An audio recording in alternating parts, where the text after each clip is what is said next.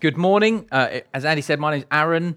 I'm one of the elders here, so it's wonderful to be together again. Hopefully that will be up in a second.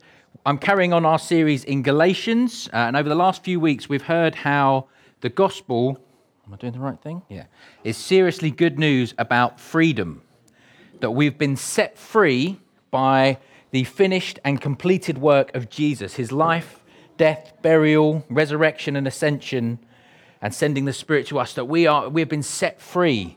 We are able to live in freedom. And if you've got a Bible, you might want to turn to Galatians chapter 5, and we're going to be looking at the second half of that. And this morning, as you're doing that, I want to reveal to you that I'm going to be talking to you about how the gospel is seriously good news about hypocrisy. It's seriously good news about hypocrisy.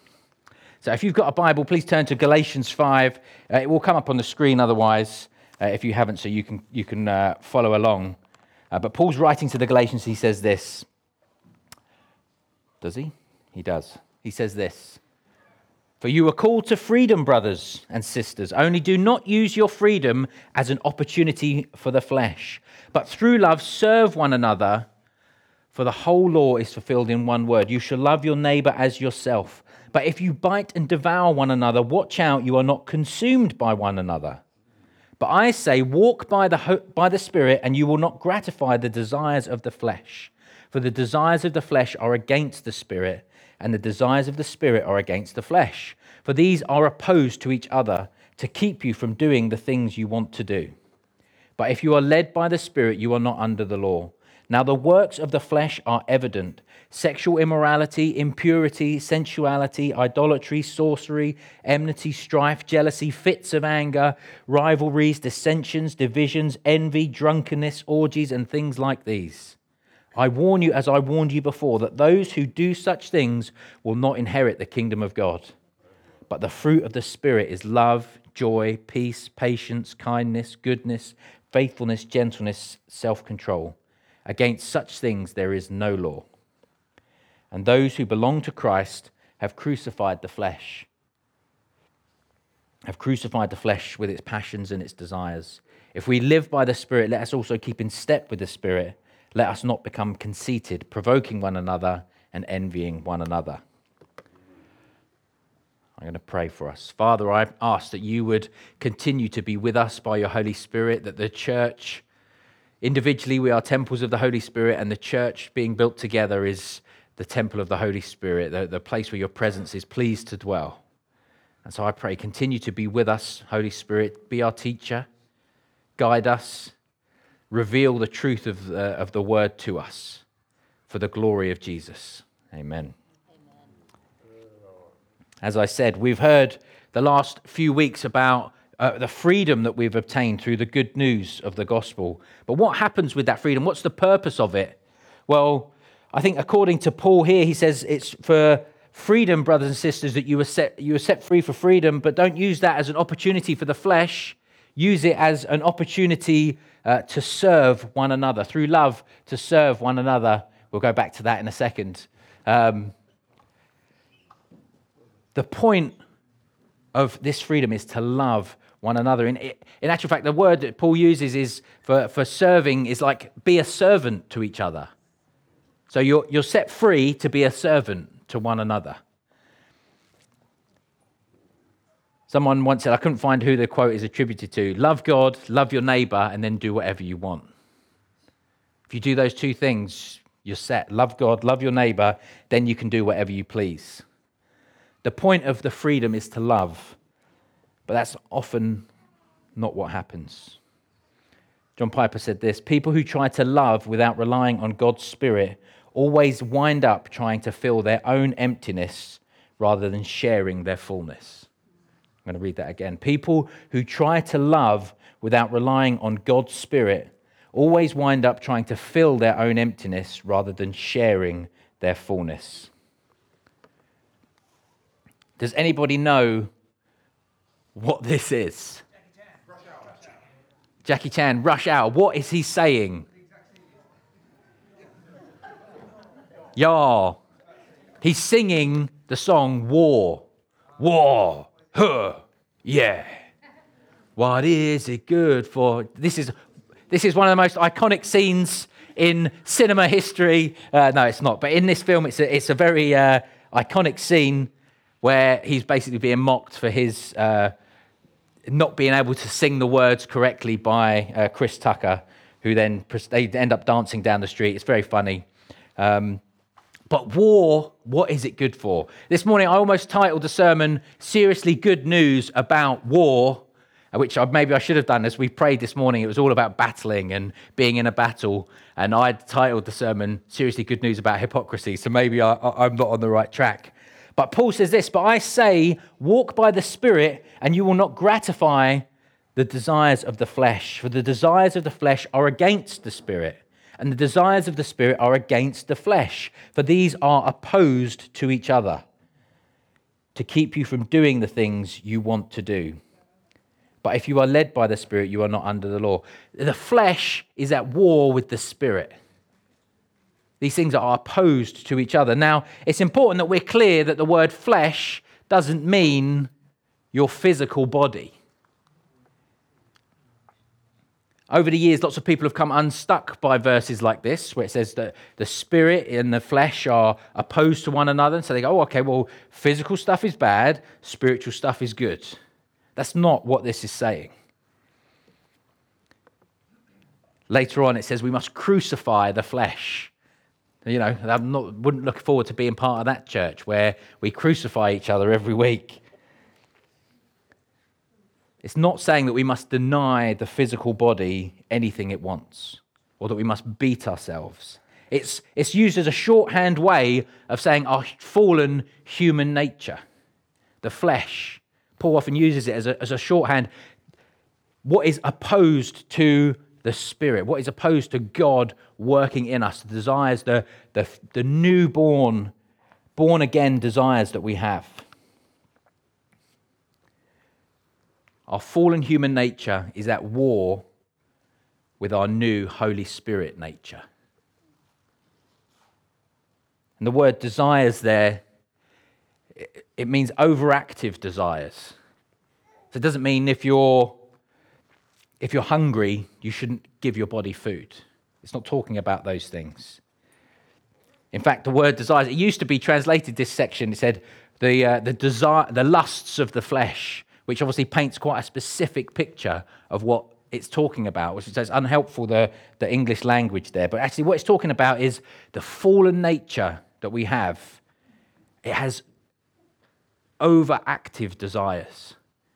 So I think often I like to use food as an analogy because I think that's a helpful one. It doesn't tend to offend too many people, but your body has a desire. You have a desire for food. That's good. But we can allow, through our sinful nature, we can allow those desires to become overactive. And so instead of eating what we need or occasionally feasting, as we'll do later on today, we gorge ourselves and we overeat. We allow those desires to be unchecked. So Paul is writing here that there are two opposing sets of desires at work. The desires of the flesh, the fallen nature, and the desires of the Spirit. And these things are opposed to each other, so we end up not doing what we want to do. He's writing to Christians to help them understand that the good that they want to do, they don't always end up doing. And why is that the case? He's trying to help them understand that. In your own time, it would be worth probably reading, in light of this passage, Romans 6, 7, and 8. Because I think that's a more expanded version of what Paul is talking about here. But he's saying we can't please the flesh and the Spirit at the same time. If you live by one, you won't be pleasing the other. I think that's important because we often are so focused on saying no to sin that we have very little capacity left to say yes to God. I think if we busied ourselves with saying yes to what God wanted us to do, we would have very little time left actually to sin, and we would be able to shift our focus from, well, I'm not going to just refuse. Actually, I'm going to say yes to God, and I don't have time for all of that other stuff.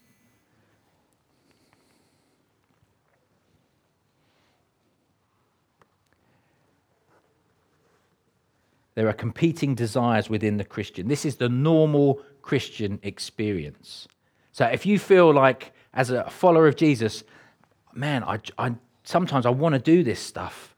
I want to serve God well, or these things that I really hate, but I can't seem to not do them sometimes. That's the normal Christian experience.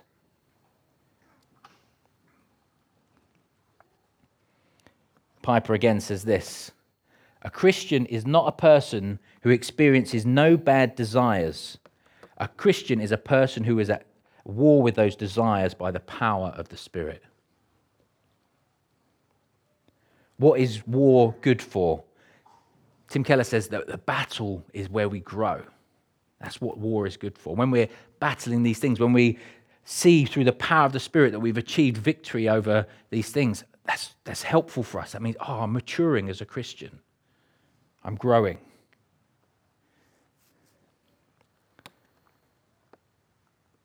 What does your output look like? Are you winning the war? Are you producing good fruit? These are the sort of slightly contrasting lists that Paul uses. Sexual immorality, impurity, sensuality, idolatry, sorcery, enmity, strife, jealousy, fits of anger, rivalries, dissensions, divisions, envy, drunkenness, orgies, and things like these. It's worth noting that orgies, generally, it means like drinking parties. That's what that word actually means. But just in case anyone was feeling sensitive. But that's contrasted with love, joy, peace, patience, kindness, goodness, faithfulness, gentleness, self-control. What's our output like? One of those is the output of the desires of the flesh, and one of them is the fruit of the Spirit, the works of the flesh. What's your output like? I'll tell you, as a parent to 3 small children, when I was young, I used to have a really rotten temper, really bad. And actually, I thought, man, that is so in the past. That's pre-10 years old, Aaron. Which you think, what sort of a temper can a sub-10-year-old have? Trust me. We don't need to go into that. But, man, you get tired. Your children are asking you the same question for the 15th time in a row. I tell you, there's fits of rage start to bubble.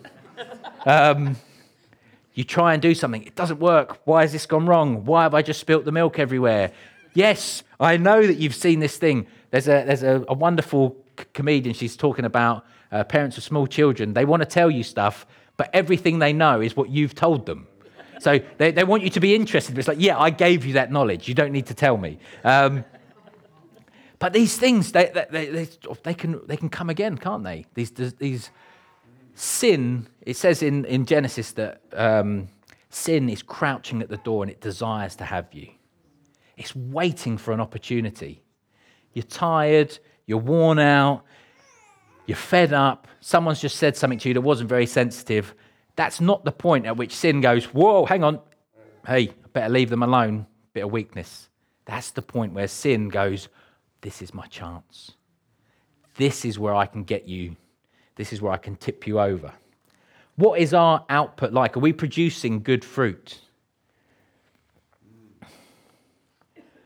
Some people debate whether the fruit is a singular fruit that grows all together or whether they're individual things.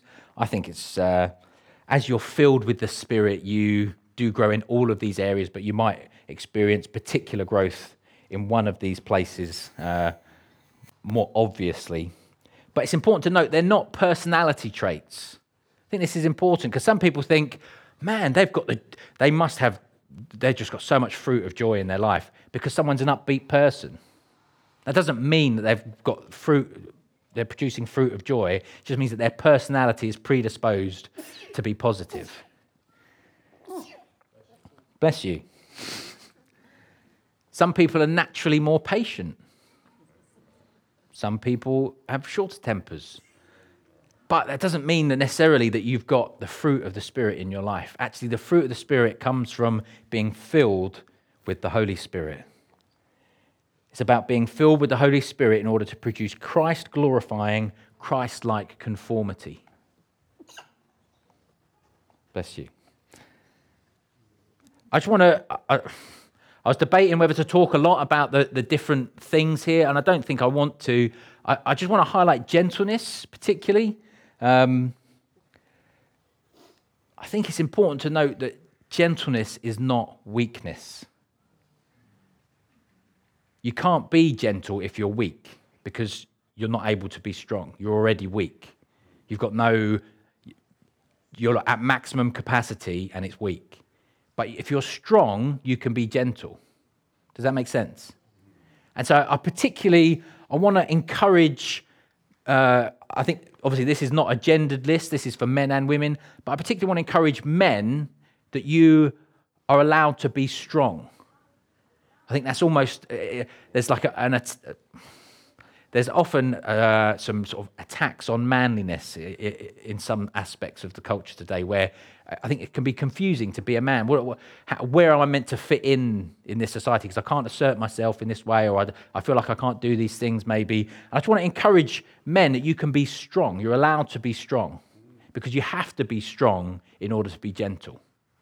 Now, as I say, I think this is a list for men and women, but I just felt as I was preparing to encourage men that actually it's okay to be strong. It's okay to be confident and assertive. Don't feel you have to try and be weak in order to appear gentle.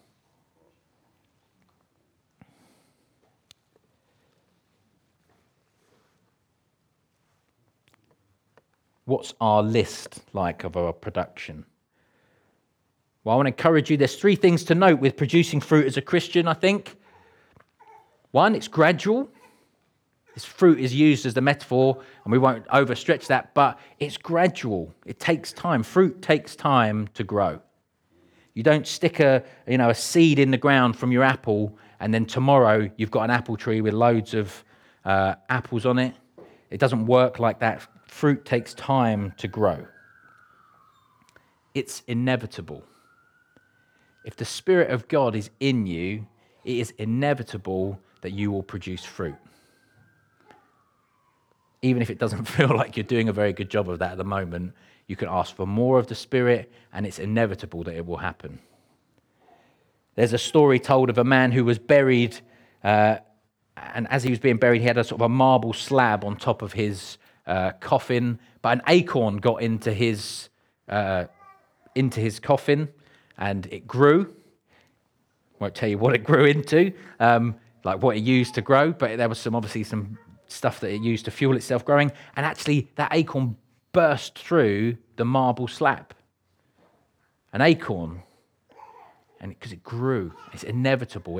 It sort of found its way. There's lots of things where look up Japanese knotweed, it just destroys buildings.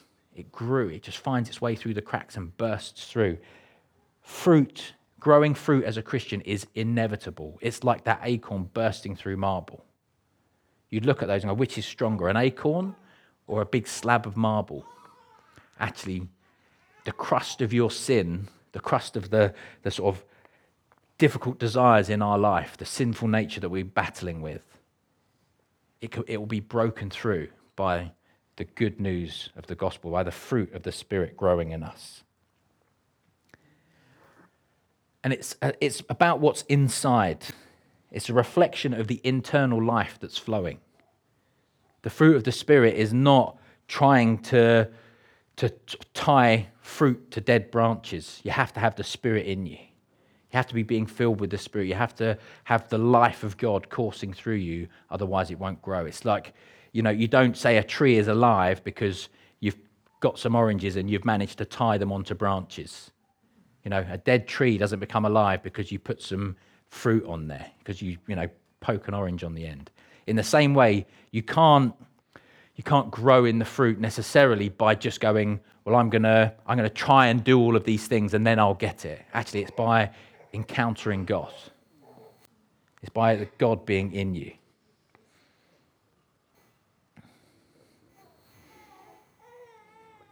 think the two important questions here are you producing good fruit and do you care? Often for me, do you care is a much more telling question. I think when we mess up, when we give in to the desires of the flesh, there's a reaction there. And the religious reaction is to go, well, what I need to do is enforce some law, get some rules in place. And sometimes that's helpful. But I think we can try and hide things. We can go, oh, hang on, I need to hide this. I don't want anyone to know. But for me, as your pastor, what's much more important is, do you care? When a sin happens in your life, are you interested in confessing and dealing with it? Are you mourning that sin? Are you upset about it? Or are you trying to hide it? In assessing someone's spiritual maturity, for me, it's not whether or not you've sinned, but it's the attitude towards the sin being dealt with and the awareness of what remains. Charles Spurgeon said, I believe the holier a man or woman becomes, the more they mourn over the unholiness which remains in them. Do you care about this? I think we can sometimes want to present a front where actually I've got it all nailed. I'm okay. There's no sin to be dealt with. That's not true. If we say that there's no sin in us, we're deceiving ourselves. So I'm less concerned about people presenting a good front when they come in. We've said this a number of times. If you have to drag yourself into this room on a Sunday, great, you're here. I'm here is a good response. How you doing today? I'm here. That's a good response because it's honest. It's a bit of honesty there.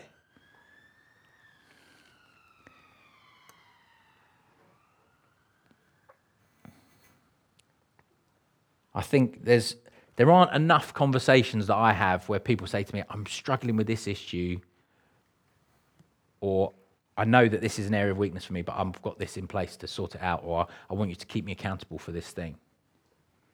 I don't have enough of those conversations. I have a lot of conversations where, yeah, everything's going well, really good.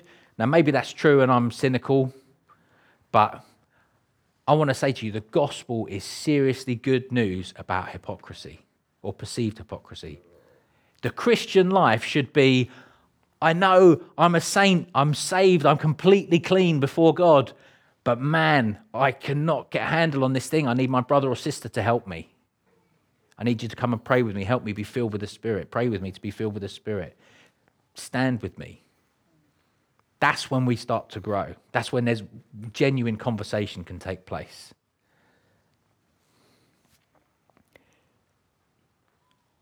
Paul talks about these desires being at war, and so the good that we want to do, we don't do, and you can read Romans 7 to sort of get an insight into Paul's mind, but it should feel alien to us when the desires of the flesh win. It should feel weird. I know there's been times where something's happened in my life where I've failed and I've gone, I don't even know how that happened. I was there and then I was there, and in between that moment and this moment, I'm not sure what took place. And that's not a get out of jail free card or an excuse, but it's like this is not who I really am. That's not me living my true identity. It's not absolving responsibility, but it's recognizing it's not living who we truly are. How are you doing? Are you winning the war? Does your life look more like the second list than the first? Piper again says this: if the Christian life looks too hard, we must remember that we are not called to live it by ourselves.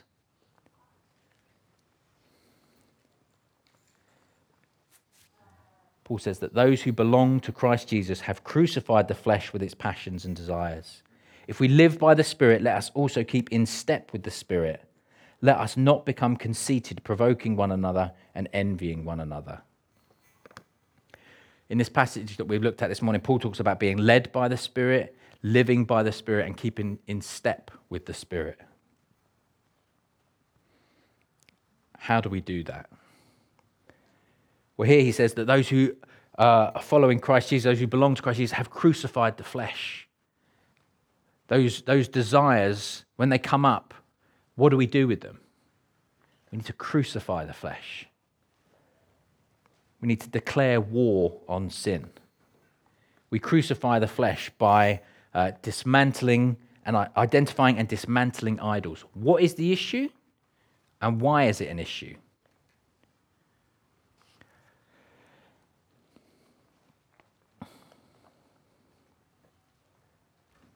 Again, if I use food as an analogy because it's fairly safe, often people who, I know this is true for me, if I'm tired, I make bad food choices. If I'm feeling a bit miserable, I make bad food choices. What is the issue? The issue is I don't eat the right stuff and I eat too much of the wrong stuff. Why is it an issue? Well, actually, maybe I'm seeking comfort from that. You know, I feel a bit better if I eat some junk for 10 minutes and then I feel bad again, so I have to eat some more. What's the issue? Well, actually, I need some comfort. Where can I get some good comfort? Well, I can go to God. I can turn to the Word. I can have some spiritual food. I can find my satisfaction and comfort in God. And then actually, I've waged war. I've identified and dismantled that issue. Be pitiless or merciless with sin. Amazon is not your friend. Do you know that? You know when you go on Amazon and it says, we've got some suggestions or some recommendations for you. There's not someone at Amazon who's gone, you know, I really know them well and I think they'd love this. They want your money. That's what they want. They're not your friend. They want your money.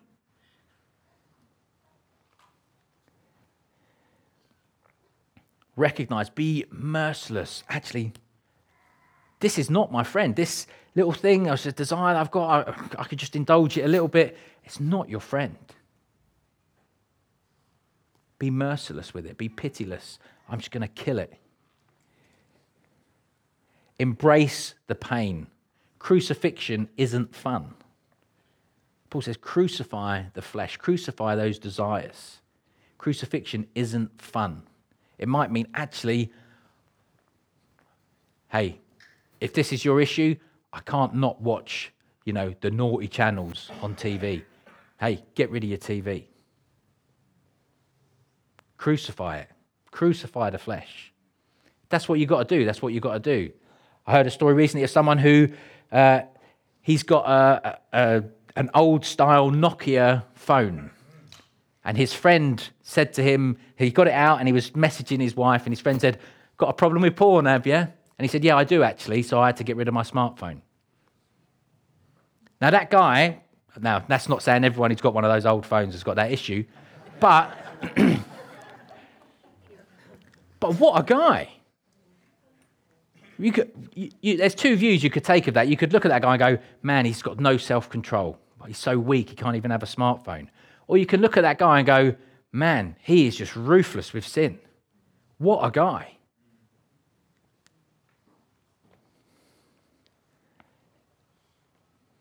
Be decisive.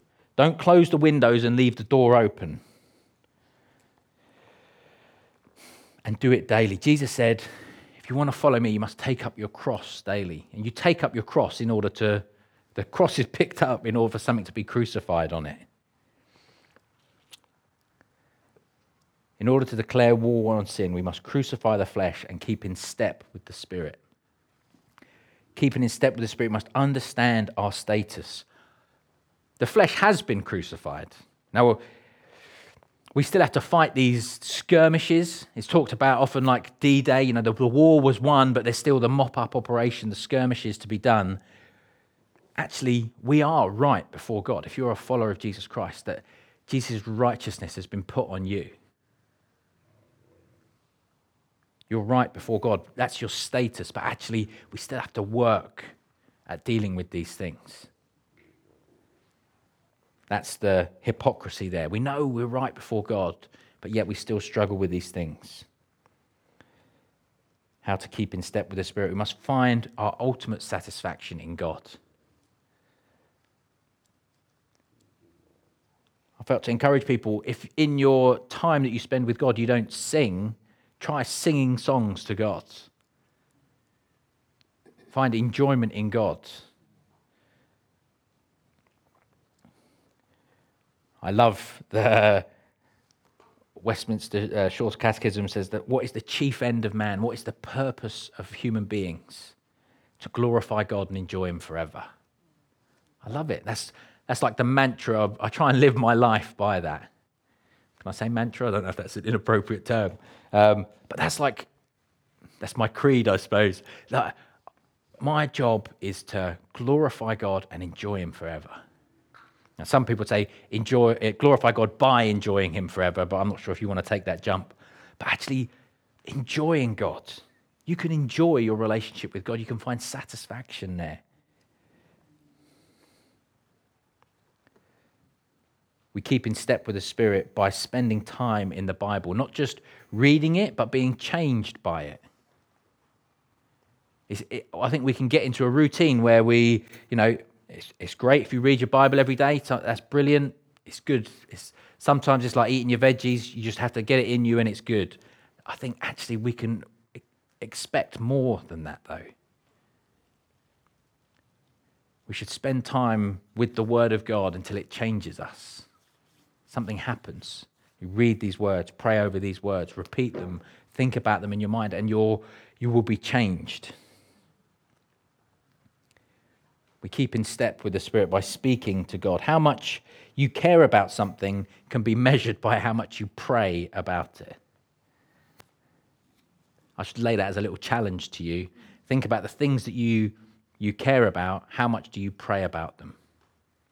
So if we believe, as Simon said, that God is real, if we believe that, and if we believe in the power of prayer, we should be praying about stuff. If you're a parent, how often are you praying for the salvation of your kids? For your kids to encounter God? We're singing that song, Be My Everything, Be My Everything. I'm holding my son and I'm saying, be his everything. I'm praying for him. He's a baby. I'm praying for him to come to know God.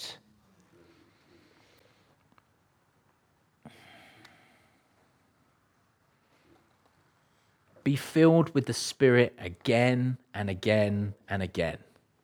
It's not a one and done type deal. We need to keep asking for more, for more.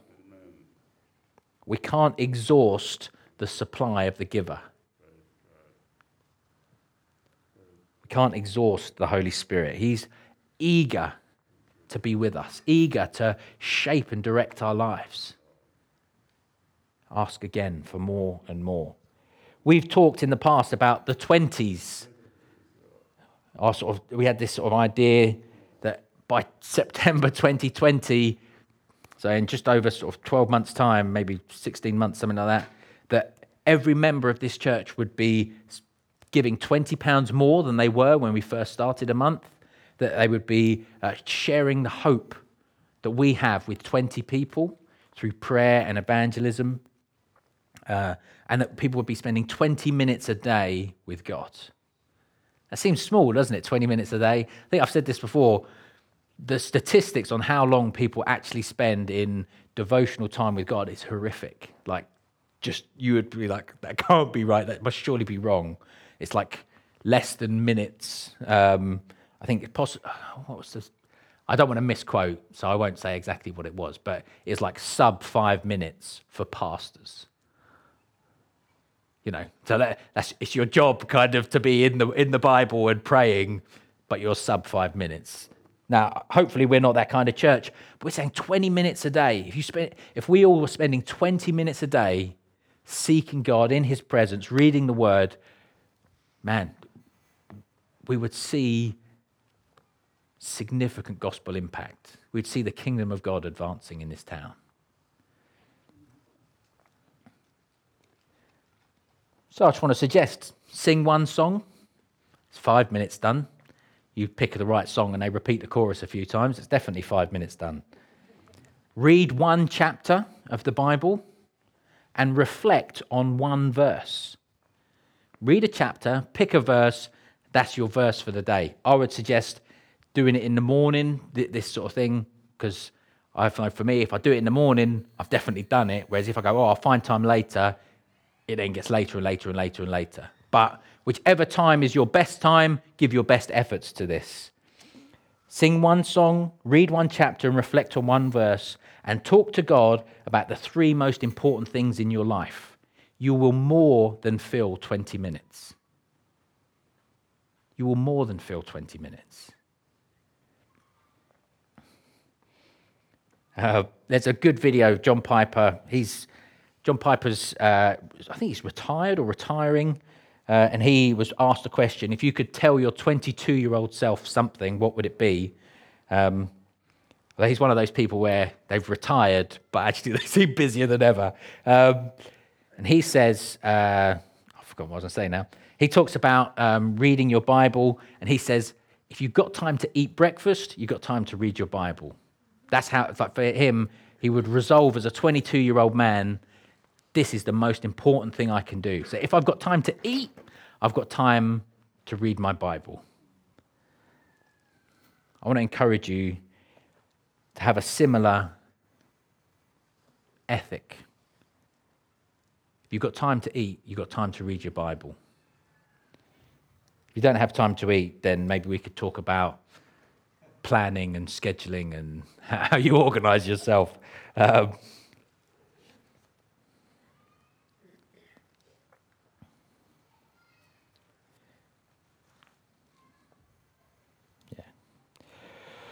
The gospel is seriously good news about hypocrisy because it recognizes that there's a war of competing desires in the Christian life. That is the case. You have competing desires in your life.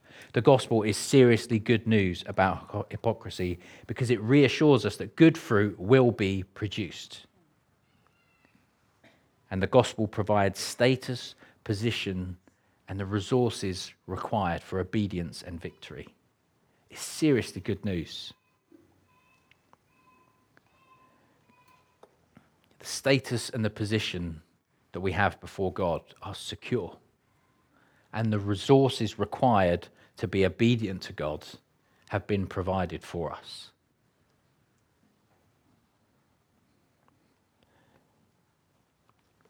I'm going to finish by praying. And there'll be a prayer team afterwards. If you are interested in praying about something specific, then I would encourage you to do so. There seems to be a big space at the front, but I won't encourage you to go there. If you go to that sort of back corner over there, then the prayer team will be waiting for you. I just want to pray for us as we finish. Father, I thank you for your goodness to us, that you have provided for us salvation through your Son. That if we've put our faith in you, if we've trusted in you, if we have confessed with our mouth and believed in our heart that Jesus Christ is Lord, we are saved, we are secure, we have right standing before you, that we have been adopted into your family, that you have sent your Holy Spirit into us, that by that we can cry, Father. We have adoption as sons into your family, that we have that status, we are free. Lord, I pray that we would use that freedom as an opportunity to serve one another. That in that freedom where we find, I find there are 2 desires in me competing. The desire of the flesh and the leading of the Spirit. That we would follow the Spirit. We would be so enthusiastic and so keen to say yes to you, God. That we would be so exhausted by serving you that we would be too fatigued to sit. We would be so caught up in what you're doing that moments of temptation would be few and far between. I pray, Lord, that as we celebrate your goodness to Brian and Marion in their life, as we have lunch together, that this would be a moment where we feast together as a church and recognize your goodness in creation. I pray that we would be a church who aren't afraid to confess sins to one another, to pray and ask for forgiveness, because we recognize our position is secure, our shame is gone, our guilt is dealt with, and actually now we're about the business of crucifying the flesh. So I pray we would be bold and confident to confess our sins to one another and receive prayer and forgiveness through your Son, Jesus Christ. I ask you to continue to work through us to produce good fruit by your Holy Spirit. In Jesus' name.